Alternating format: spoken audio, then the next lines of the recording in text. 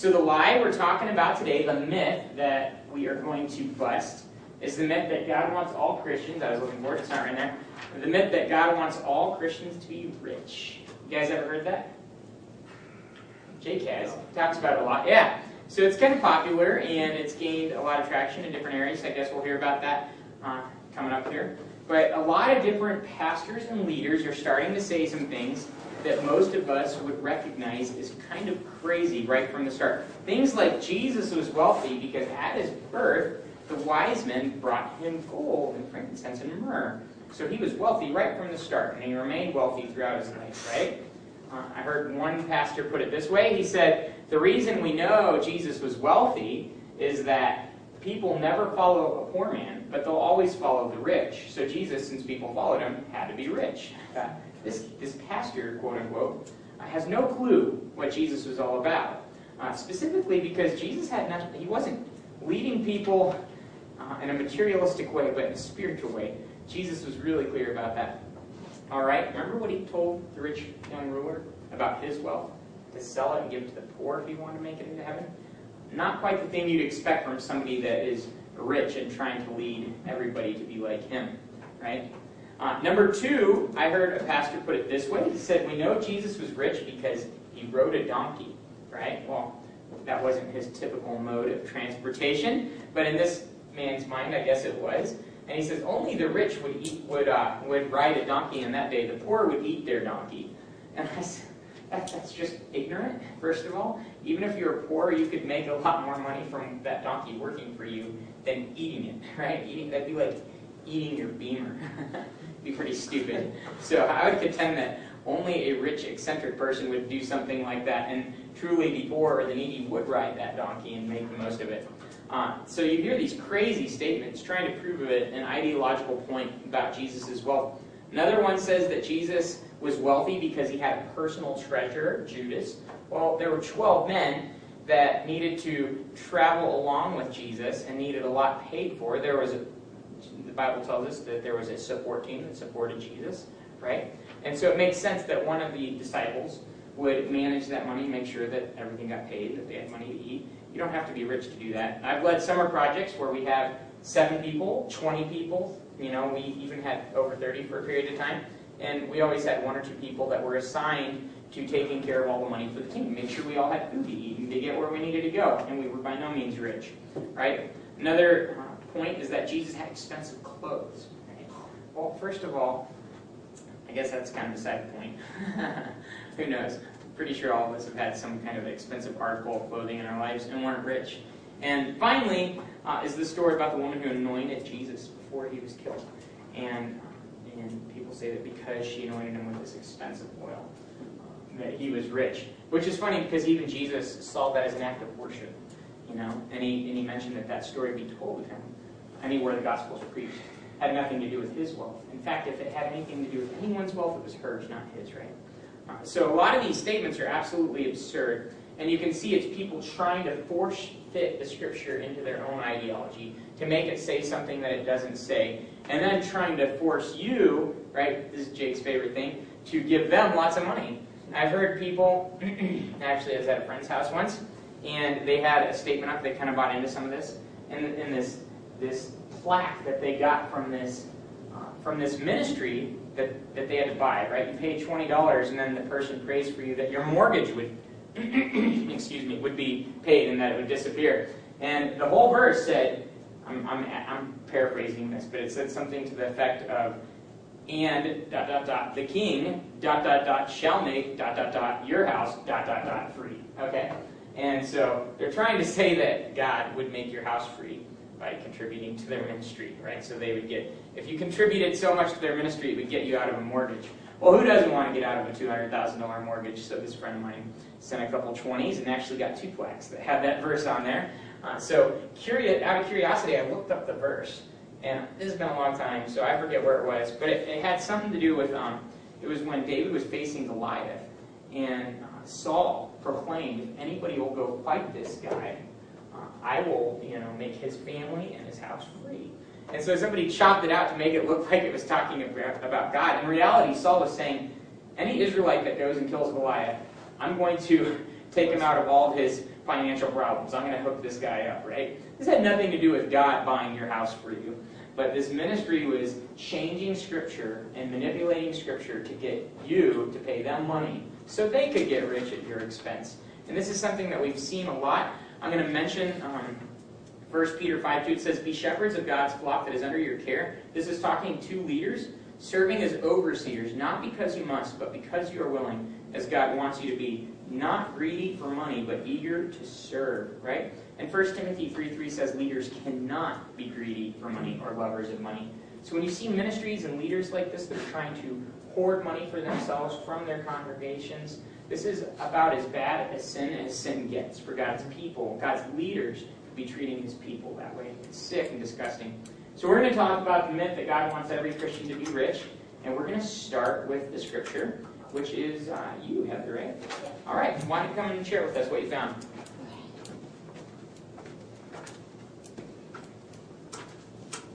Okay, I'm going to start off in Luke 8:14. It says, "The seed that fell among thorns stands for those who hear, but as they go on their way, they are choked by life's worries, riches, pleasures, and they do not mature." So if we worry about our life, then we aren't focusing on God, and we won't mature. And Proverbs 11:28 also goes along with that. It says, "Whoever trusts in his riches will fall, but the righteous will thrive like a green leaf." So we shouldn't trust in riches, but we should trust in Christ alone to provide for us. And then two verses that talk about maturity is James 1:2-4. It says, "Consider it pure joy, my brothers, whenever you face trials of many kinds, because you know that the testing of your faith develops perseverance. Perseverance must finish its work, so that you may be mature and complete, not lacking anything." And then 2 Corinthians 12:8-10 talks about when Paul has this thorn in his life, and it says, "3 times I plead to the Lord to take it away from me, but he said to me, 'My grace is sufficient for you, for my power is made perfect in weakness. Therefore I will boast all more gladly about my weaknesses, so that Christ's power may rest on me. That is why for Christ's sake I delight in my weaknesses, insults, in hardships, in persecutions, and difficulties. For when I am weak, then I am strong.'" So if we have faith, then we develop perseverance, and if we realize that we are weak, then and we need Christ in our lives, then we can grow in our relationship. Sweet, thank you. And Nicole.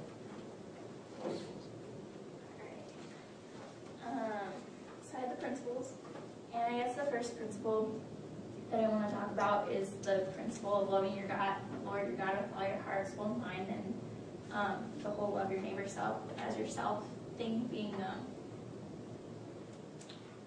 the first and foremost, like most important commandment, and that's talked about in Mark 12:29-31, and just the fact that if your whole heart is focused on God, and like your love for God overflows to loving your neighbors and stuff like that, then there isn't really room for love of money or love of material things, and stuff like that. The second principle is greed, and the verses that I have for that were 1 Timothy 6:10 and Ecclesiastes 5:10. And the 1 Timothy one says just about money being the root of all evil. It says, "For the love of money is the root of all kinds of evil. Some people, eager for money, have wandered from the faith and perceive themselves with many griefs." And it just talks about like people that had faith, just falling away from the faith, and then in that just being grieved by things. I think kind of points how like loving money is just not a good thing at all. And then the second one, the Ecclesiastes one, says, "Whoever loves money never has enough money. Whoever loves wealth never is satisfied with his income. This too is meaningless." That points to you just because like people who really love money and chase after it, like it's never enough for them. And the whole idea of loving God and being satisfied with Him is that you have enough. Like, Christ's love is sufficient for us. And so it's meaningless, like chasing after it's just meaningless because you have everything you need in Christ. And then just to be content is another principle. Hebrews 3:5 says, or not Hebrews, sorry, 13:5 says, keep your lives free from the love of money and be content with what you have, because God has said, I am never leave you nor forsake you. So just being content with what we have. Like, you don't need a lot. We have God. He's sufficient. And then this whole idea that God, that we see in a couple different verses of like God giving us stuff, and therefore it's not really ours to keep, and they give generously. In Deuteronomy 15:10 and Psalms 37:21, it talks about just giving generously. And then in Philippians 4:16-19, talks about how the Philippians gave to Paul, and how Paul is writing to them and kind of thanks them, but says that it wasn't like them giving him, he's not delighted in their gifts, but the fact that they give, and that act is pleasing to God. And then in Matthew 25 it says to be good stewards,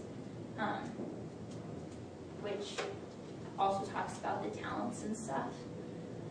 And just like, I don't know, what stands out to me in that passage is like the two that he said that he would, like the two stewards of his talents that were good stewards, I guess, not the one that buried it in the ground.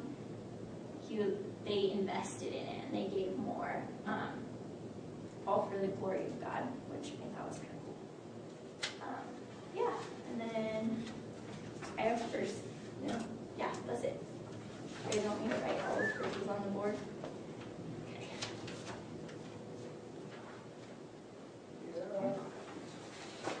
G. All right.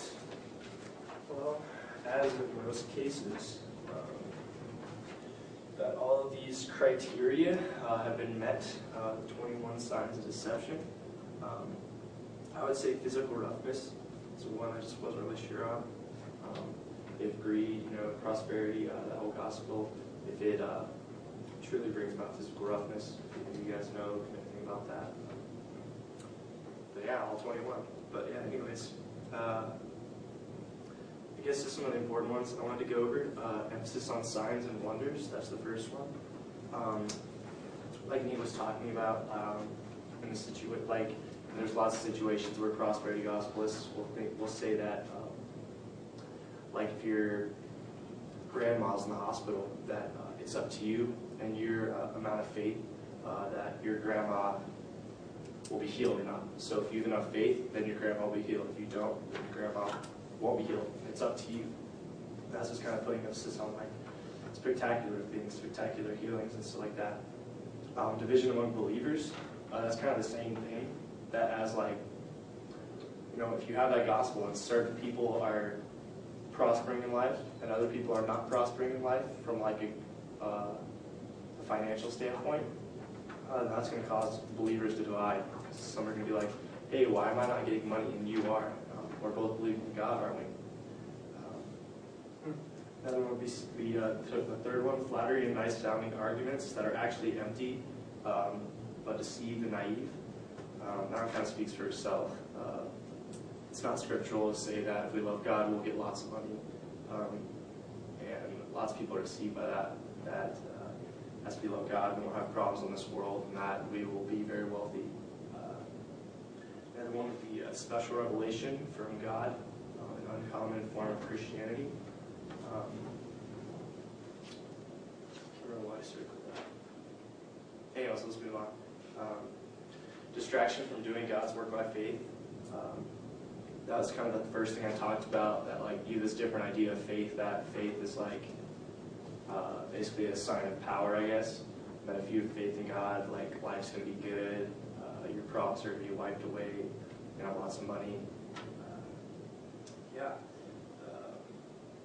do they consider themselves teachers of God's word, yet have a poor understanding of it? That kind of goes back to that deceiving the naive thing, that they don't really have a good idea of God's word. If they think that loving God and having faith in God means you'll be rich. Moving on down to number 15, sensuality and an appeal to people's fleshly desires and emotions.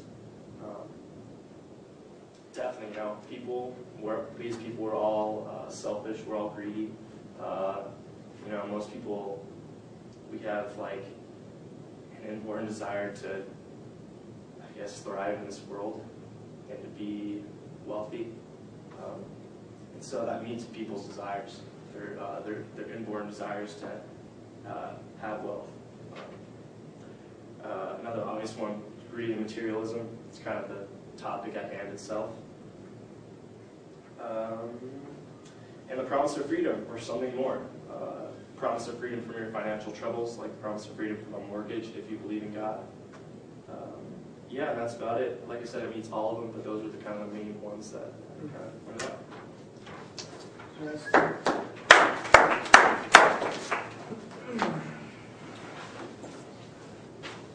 I'm going to quickly be talking about the history behind prosperity, I guess, as a theology. A way to put it as a definition would be that God provides material prosperity for those who He favors. And by no means is that scriptural. They're basically taking scripture out of context to state something like that. And I'll get into that a little bit. But it first arose in the United States. I don't know if it first arose, but it became popular in the United States after World War II by a man named Oral Roberts. But it became more popular in the 90s. And I think a lot of this just has to do with American materialism, basically, and how it's just constantly growing and growing and growing, and people are searching to fuel those desires more and more, and putting their trust in what's physical and materialistic, I guess. Journalist Hosanna Rosen said that the prosperity gospel is not a clearly defined denomination, but a strained belief that runs through a surprising number of materialism evangelical churches with varying degrees of intensity.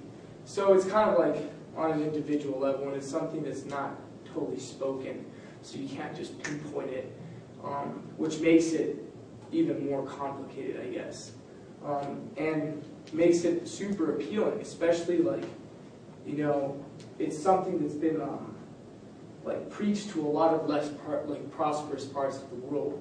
You look at Africa, about 25,000 people came to Christ on an average of 10 years, and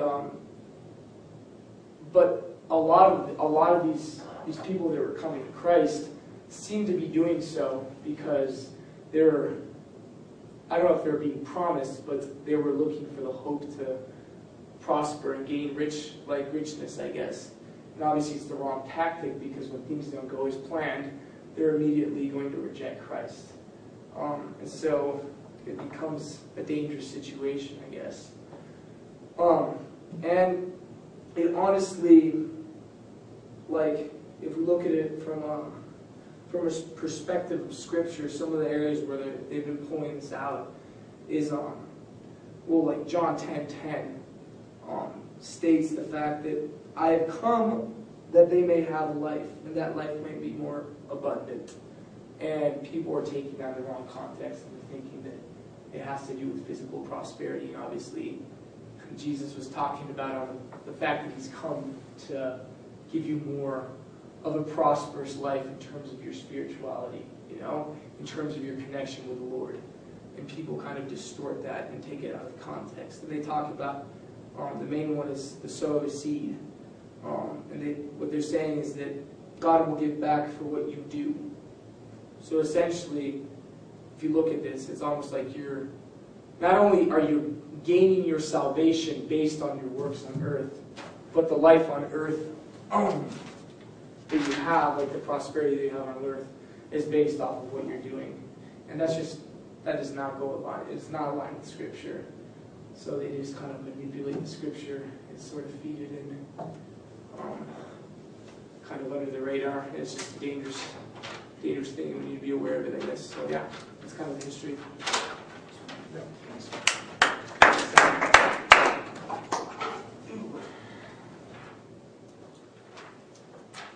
All right, I did the fruit of the prosperity gospel, and the prosperity gospel has a tendency to remove Christ and the cross from the gospel, and it replaces it with prosperity and like American-style prosperity, and the accumulation of wealth and material goods doesn't really serve the purpose of the gospel. It just kind of serves the purposes of just pleasing yourself, pretty much. And also, there's a lot of false promises out there. It's like if you accept Christ, then you're going to be wealthy, you're going to do this, you're going to be healed from this sickness, which has a lot of appeal because if you, let's say you are suffering, you have a family member that's suffering, and you want to help them, you want the best for them, which is good. But if you believe in something like this, it's just a false promise and it doesn't deliver. And then also, it tends to neglect the spiritual well-being of the people, and it puts more emphasis on your physical well-being, so your physical materials and possessions and whatnot. So, yeah, the fruit overall, I'd say the fruit is a distraction from what the gospel really means. Wow. That's really good too, Samantha. I mean, that was observant, and I think the emphasis on the physical rather than the spiritual is at the heart of this, and that's really good that you got that. If your worldview says, I'm supposed to be happy and wealthy and healthy and not have any problems, when those problems happen, what is the first thing you think? Blame it on God. Where's God? Why didn't God come through? Or, what's the other thing you think? You're not having enough faith. Self-condemnation, right? So it's either doubt or self-condemnation, both of which are really just not good. They're disastrous. And I think, what if your worldview says that I'm supposed to be content no matter what my circumstances, like Paul talked about in Philippians 4, which you read?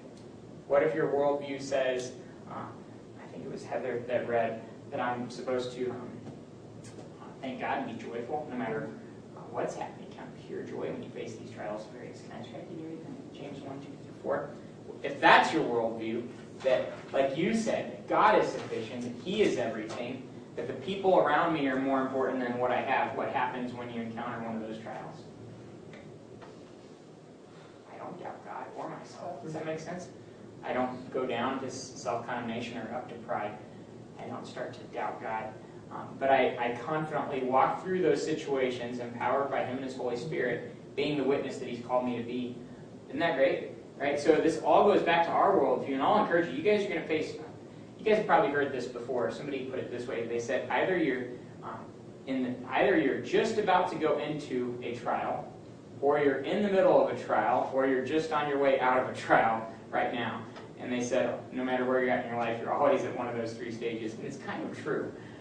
The idea that I'm going to have a long period of time without any kind of trials, it's nonsense. You live in a fallen, sinful world where you're going to be hurt and you're going to have needs, and there are going to be people that come against you, and there are going to be issues that are hard and circumstances that are difficult. And when Jesus promised an abundant life, He wasn't just saying you're going to be rich, but He was saying no matter what your circumstances, you will have the fruit of the Spirit. You'll have joy, you'll have peace, you'll have all this fruit. Regardless of the circumstances. In other words, you will be able to abundantly live above your circumstances by faith. Isn't that good? It's better than anything the prosperity gospel could ever give. So is it wrong for Christians to be rich? No. Okay. No? What do you guys think? I think it can, if you don't give the glory back to God, it can be something that can cause you to stumble, which is why God says to beware of it. Who shared that? You shared? Someone shared a scripture on that. You're right on the money. But exactly, and the fact that, but at the same time, if you do give it to the glory of God, then you're going to use it to give back to the kingdom, I guess, and it can be a huge benefit at the same time. Romans 12:8 puts it this way, talking about spiritual gifts that you each have. It says, if your spiritual gift is contributing to the needs of others, then let him give generously. Okay, talking about if somebody's gift is giving. Now, here's what I would say. I'd say if you find yourself to be rich at some point in life, take by faith that one of your spiritual gifts is giving. Okay, just take by faith, because it says right here that if your spiritual gift is giving, then to give generously. In other words, you'll have the capacity to give generously, right? A widow in Africa with not a penny to her name might not have the gift of giving. She might in other ways, but at least not financially, right? She has nothing to give. If you find yourself to be a wealthy Christian, take by faith that you have the gift of giving, and then use that money for the glory of God. Give it away as fast as you can. And then watch God give you more so that you can give more away. We've known people like this, and it's exciting to see what they can do for God's kingdom. Right? In fact, the ranch, the Great Commission Training Center, is a reality because somebody is giving extremely generously to make that happen. That's exciting. Right? So if you ever find yourself to be rich, then give generously. And assume that one of your spiritual gifts is giving. And I would, on the flip side of that, I would say all of you are rich. Right? If you live in America, you're wealthy. And even as a college student, and we can and should be giving more. Don't ever build up in your mindset the idea that I'm giving enough where I'm at right now. A lot of awesome Christian leaders, Brian Moritz is one that we hear speaking a lot. He has decided that he's cutting off his income. He and his wife sat down. John Wesley set the example for this. And did this a couple hundred years ago, but decided this is how much money I need to survive and to provide for my family. For the rest of my life, no matter how much money I could ever get, I'm going to give all of that away above that level. Is that not awesome? Okay, and a lot of Christian leaders are starting to go this way, and it's so cool. Guys that are making lots of money off books that they write and things like that, and giving it all away above what they need. Is that Jake? I think his name's True Cathy, the guy who owns Chick-fil-A. He does what he calls a reverse tithe, and he gives 90% of what he earns every month to the church. Heck yeah, dude. That's awesome, Yeah. right? It's Randy Alcorn put it that way, said in the Treasure Principle, he said you can't take it with you, but you can send it on ahead. All right? So let's be generous with the resources that God gives us. Let's be wise stewards of those resources. All right, guys, I'm going to read a few verses, and then we'll close it out and get out of here. But I guess the main idea, always for the rest of your life, have this mentality of how can I be more generous with what I already have, right? Okay, Jesus promised us, talking about the troubles in this life, Jesus promised us in John 16:33, he says, I have told you these things so that in me you may have peace. In this world you will have trouble, but take heart, I have overcome the world. I wanted to go back there, we kind of got ahead of that verse. But the reality is that you will have trouble in this world. Jesus promised it. And that's not the only place that it's promised in Scripture. So anticipate it and realize that he will walk you through it. Okay, back to giving generously. 2 Corinthians 9:6-8. I think you read this? One of you? No, maybe not. Remember this, whoever sows sparingly will also reap sparingly. And whoever sows generously will also reap generously. Each man should give what he has decided in his heart to give, not reluctantly or under compulsion, for God loves a cheerful giver. And God is able to make all grace abound to you, so that in all things, at all times, having all that you need, you will abound in every good work. I'll just tell you guys a few stories. I want to encourage you, and I don't want to keep us too late, so I'll try and keep this short. But when we were raising support, we were going out by faith. This is almost 8 years ago, Aaron and I, to come on staff here. And I guess 7 years. It was 2004, so 7 years ago. We were going out raising support. And we were in the middle of a 3-month trip. We were actually in the beginning of a 3-month trip. We were supposed to go through 29 states and be on the road for 3 months. We didn't have almost a penny to our names. Maybe a couple $100 at most. It wasn't going to get us through 29 states, right? And so this is totally by faith. We were in the middle of Texas on the first leg of our trip, and there was no guarantee we were going to be able to have money to get home. That was literally kind of the step that we were taking, and we were trusting God. I had $40 in my pocket, and we were speaking at a church that morning, just sharing briefly about our ministry and inviting people to support us. And I had $40. We were there 2 services. First service, I put $20 in the offering plate, you know.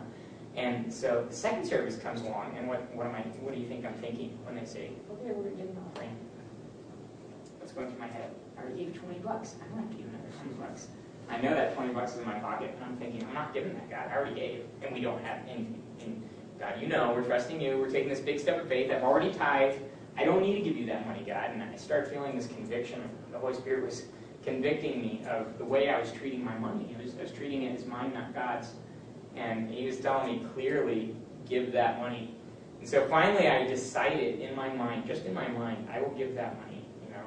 I will give that $20. No sooner had I made that decision in my head, this is no joke, that the worship leader in front of the whole group says, how many of you guys like what Aaron and Nate are doing? Everybody raises their hand. How many of you would support them if you financially have the capability to do that?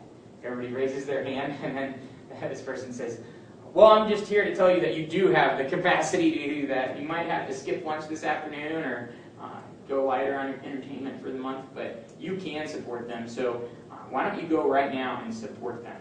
So this worship continues, and we're all singing. For 30 minutes, I had people coming up and reaching their hands in my pockets, in my back pockets, front pockets. Checks were like loading up our pockets everywhere. We were almost broke on this trip. At the end of the day, we had $700 cash and much more in checks. And I'm not kidding you guys. I'm not saying this to say, hey, manipulate God, give so you can get lots of money. But that is just a small example of many stories in our life where we did not have much to give, and we gave it. And then God faithfully, almost instantly every time, gave a lot more in return. Another one was just recently. We wanted to give a large amount of money. I mean, for us, it was a very large amount of money, and to somebody that had a big need. And we didn't have a whole lot at the time, you know. And I say this just for your benefit to hear how good God is. We wanted to give $1,000. I'm not saying that to make us look good at all. And that to us on a missionary budget is a lot of money, right? And I was really freaked out about it. I was scared, you know. And we had just had $19,000 in medical bills that God provided for, by the way. And so I'm thinking, we don't have a whole lot of money. You know, we have a lot of bills coming up. We have more expenses in the future that I can foresee. And my wife, she's so awesome. She's like, we're giving it. Let's give it. Let's give it. Let's give it. And so we gave that $1,000. And I'm not kidding you. 2 days later, somebody gave us a check for $1,500. And that's God. We've seen this happen so many times, guys. Where if God is encouraging you to be generous, do it. And you will watch God meet your needs in return. And He's not here just to make you rich, but He will meet your needs. Okay, so I'm going to just go through a few verses that I hope encourage you a ton. Luke 18:25, Jesus said about rich people, it is easier for a camel to pass through the eye of a needle than for a rich man to enter the kingdom of heaven. Right? I'm not talking very highly of rich people. James 5:1-6 puts it this way about wealth, and this is speaking to Christians that are rich, that don't glorify God with their money, but that are stingy with their money. And listen to what it says, James 5:1-6. Now listen, you rich people, weep and wail because of the misery that is coming upon you. Your wealth is rotted, and moths have eaten your clothes. Your gold and silver are corroded. Their corrosion will testify against you and eat your flesh like fire. Can you believe that? When you have hoarded wealth in the last days, look, the wages you failed to pay the workmen who mowed your fields are crying out against you. The cries of the harvesters have reached the ears of the Lord Almighty. You have lived on earth in luxury and self-indulgence. You have fattened yourselves in the day of slaughter. You have condemned and murdered innocent men who were not opposing you. Isn't that intense? Okay, come to Christians. That's being spoken to Christians that are wealthy. So we don't want to hoard our wealth. We want to be giving it away as God gives to us. Proverbs 23:5, cast but a glance at riches and they are gone, for they will surely sprout wings and fly off to the sky like an eagle. Proverbs 38:8-9, keep falsehood and lies far from me. Give me neither poverty nor riches. I can't even speak tonight. But give me only my daily bread. Otherwise I may have too much and disown you and say, who is the Lord? Or I may become poor and steal and so dishonor the name of my God. Right? So guys, my encouragement to you is to love God more than money, right? And to love Him actively by giving your money away for the rest of your life. 2 Timothy 3:2 says, in the last days people will be lovers of themselves, lovers of money, boastful, proud, abusive, disobedient to their parents, ungrateful, and unholy. That describes our society. You're going to be told, especially when you get a college degree, make the most of it, make lots of money, go big, get the most you can. And I'm telling you, that is not how God works. And if you ever do make a lot of money, give it away, right? Let God use you for His purposes and give it away. So that's pretty good, right? Would you say that myth is busted? God wants our people to be rich. All Christians. What's that? Busted. Okay, I'm right. Busted. We didn't even have the actual myth up there, but it's busted. So give, and especially if you find that you're wealthy in life, assume that your spiritual gift is giving, and if you don't find yourself to be wealthy, give equally much. All right, guys, Who wants to pray?